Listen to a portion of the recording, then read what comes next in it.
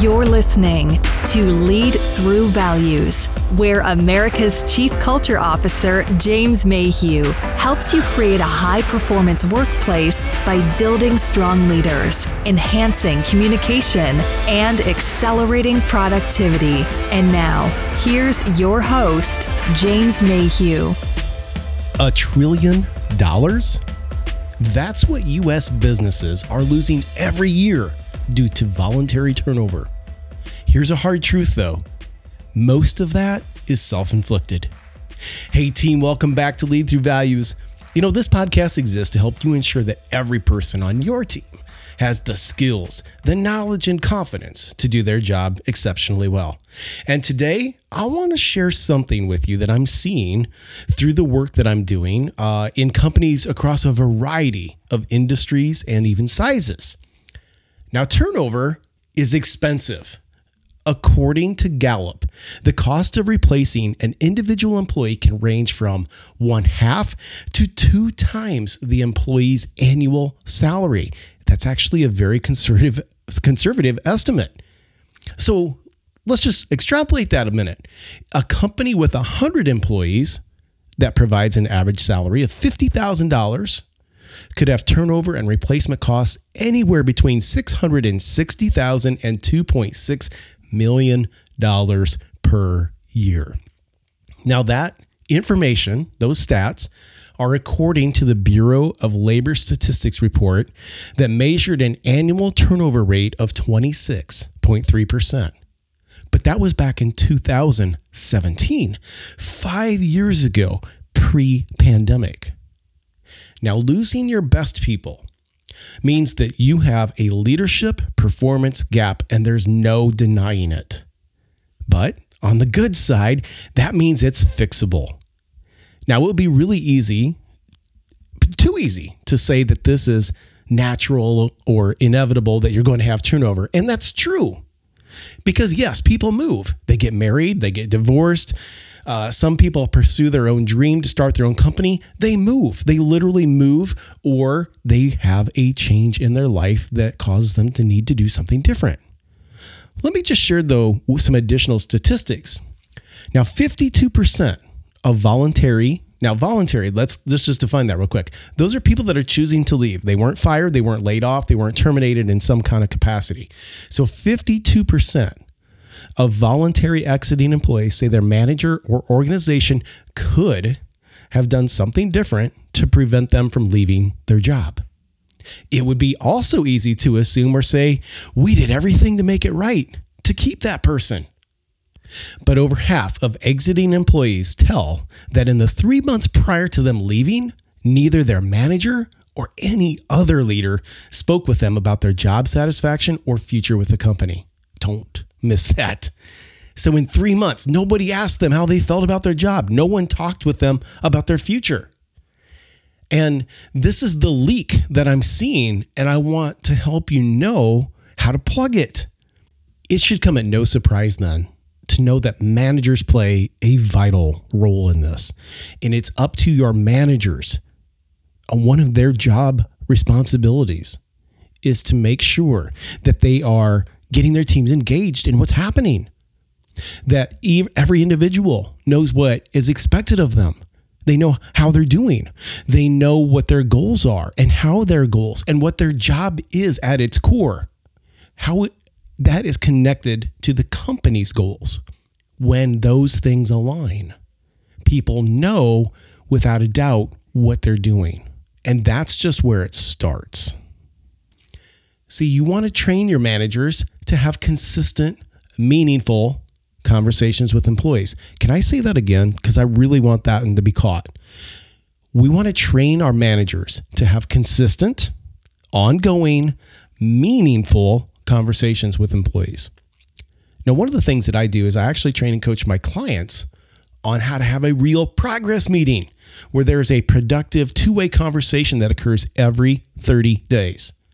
Now, before you stop listening because you think that, hey, we're already doing this and I don't want to listen to another thing, or you just can't stomach the thought of another meeting, please stick with me. There's 3 keys to making this very successful. Now, the first one is this. The meeting gets scheduled out in advance for an entire year on a frequency of every 30 days. Third Wednesday of every month, 10 a.m., for example. Now, the goal is that you're going to have a minimum of 10 meetings occurring per calendar year. So you can take off, say, December or July, vacations and holidays, things like that. But we want to have 10 out of 12 in a calendar year. And why is scheduling them ahead of time so vital? Well, what's easy to do is easy not to do. And getting those meetings on the calendar now, that creates built-in accountability and the expectation that they're going to happen. All too often, this little simple step gets taken for granted, resulting in gaps of missed meetings for 2, 3, or 4 months. Or if it goes that long, there's a good chance they don't continue at all. Now, the second key is that these meetings must be a conversation. Now, conversations create clarity. You've heard me say that many times. I'm going to close this podcast today saying that. Conversations create clarity. But you cannot get clarity without being an active listener. Managers, it's not your job to do all the talking in a meeting. You should be asking questions and listening to learn, not to respond. You're going to say things like, how are things going on the project? Have you run into any unexpected challenges or roadblocks? Do you have everything you need to hit the target? And see, the best managers learn the communication and the behavior style of themselves, so they know if they're fast-paced or if they're more task-oriented versus people. And they learn that communication and behavior style of every person on their team. So now they're going to meet them where they are. This is vital because a more direct manager who loves to ask rapid-fire questions can easily intimidate the person who's across the desk or the table, and they're processing the situation.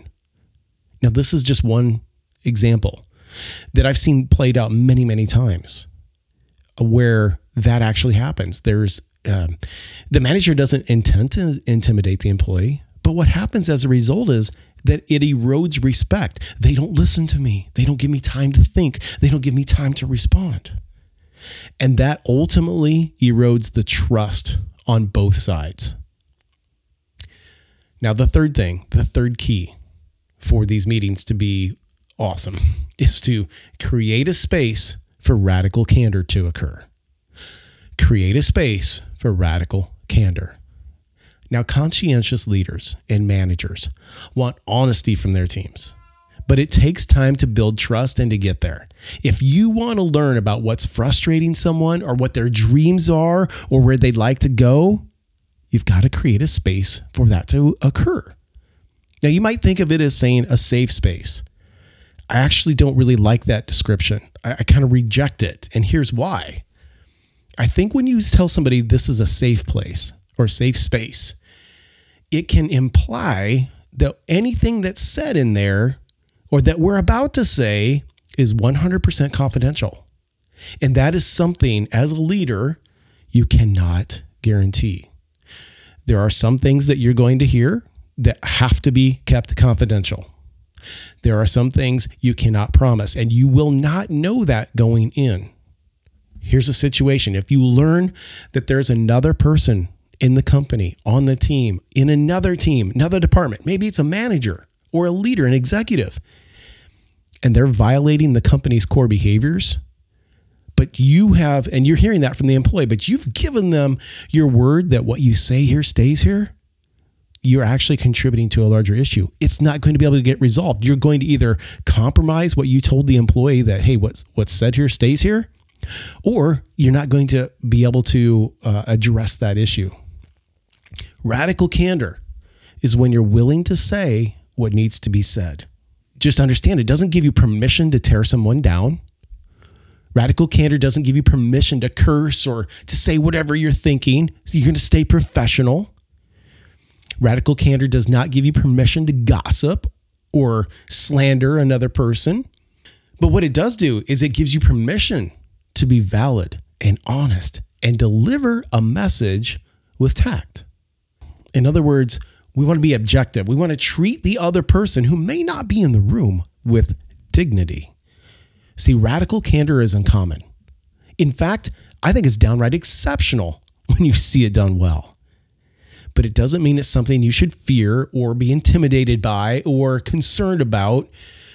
You can actually normalize candor by becoming great at using it because you're doing things like feedback and you're practicing accountability. I was training a group of leaders in a large company on how they can create proactive accountability. What does that look like back at their offices or at their workplaces? Basically what it is we're not going to leave any further questions about when it should be done by, what we're doing, how we're going to do it, or who's going to do it. In other words, we want to frame it by creating a conversation around a set of agreements and commitments where both parties are listening to the needs and both parties are agreeing and determining the best course of action. That is a together, not separate. It's not dictated by one or the other. In most cases, that would be the manager. When you do this agreements and commitments exercise and you're doing these things together, it eliminates any confusion and questions. You know, I've always said that a leader's number one priorities, there's two. That's kind of funny, but there's two number one priorities that a leader has. First one, the one is hire great people. And the 1A is create and defend your culture. If you get these wrong, you'll struggle with turnover. You'll lose customers. You will have disengaged employees. Ultimately, you're going to take a hit to your bottom line, guaranteed, because communication isn't high. There's a lack of trust. There is doubt. There is worry, fear, concern. Building a high-performance workplace takes effort and time and commitment. But if you're constantly trying to replace great people, that means you're just losing even more. You're getting further behind. You're losing not only good people, but you're losing the things they brought, which is that winning mindset, the idea of they're being innovators, and they're probably your most effective problem solvers. So let's do a quick review here. The first thing that we talked about in keeping people engaged is that we are going to have a truly good progress meeting every 30 days with a minimum of 10 of those happening every calendar year. The second thing that we're going to do is we're going to create a conversation in these meetings. We're going to create an atmosphere where it isn't one person talking and another person listening, taking down directions and do it my way. No, we're going to create a conversation where you are learning. You're learning about how things are going. You're learning about what the person wants. You're learning about what their goals are. And the third thing that we talked about was creating a space where radical candor can occur. Now, if you're serious about building a competitive edge over your competition, you need a system that ensures that those right conversations are happening between managers and employees. And here it comes, because conversations create clarity and clarity produces action and action drives results. Now, if you want to learn more about how you can ensure the right conversations are happening in your company throughout every phase of your company, department, division, location, I invite you to pick up the phone, give me a call directly at 319-929-2604 for a free, no obligation conversation. You can also go to my website, jamesmayhew.com. And on there is multiple buttons and ways that you can schedule a call with me. It can be a Zoom or it can be by phone. And we just added a new chat feature. If you just want to hit me up and do a little ask me anything kind of thing, hey, cool, try that. But there's multiple ways to do it. And it just takes effort and commitment and intention followed by action to do this. Okay. I'm so grateful to have you here. I just love the fact that you are joining each week, that I get great questions. I get great feedback, and I do my best to respond. If you send me a question via email, I'll respond to that. So coach@jamesmayhew.com is the email address. Always, those are in the links in the show notes. And yes, I am fighting a bit of a cold. but I will be better and back to normal in no time. So anyway, I am James Mayhew, and I'll catch you right here on the next Lead Through Values.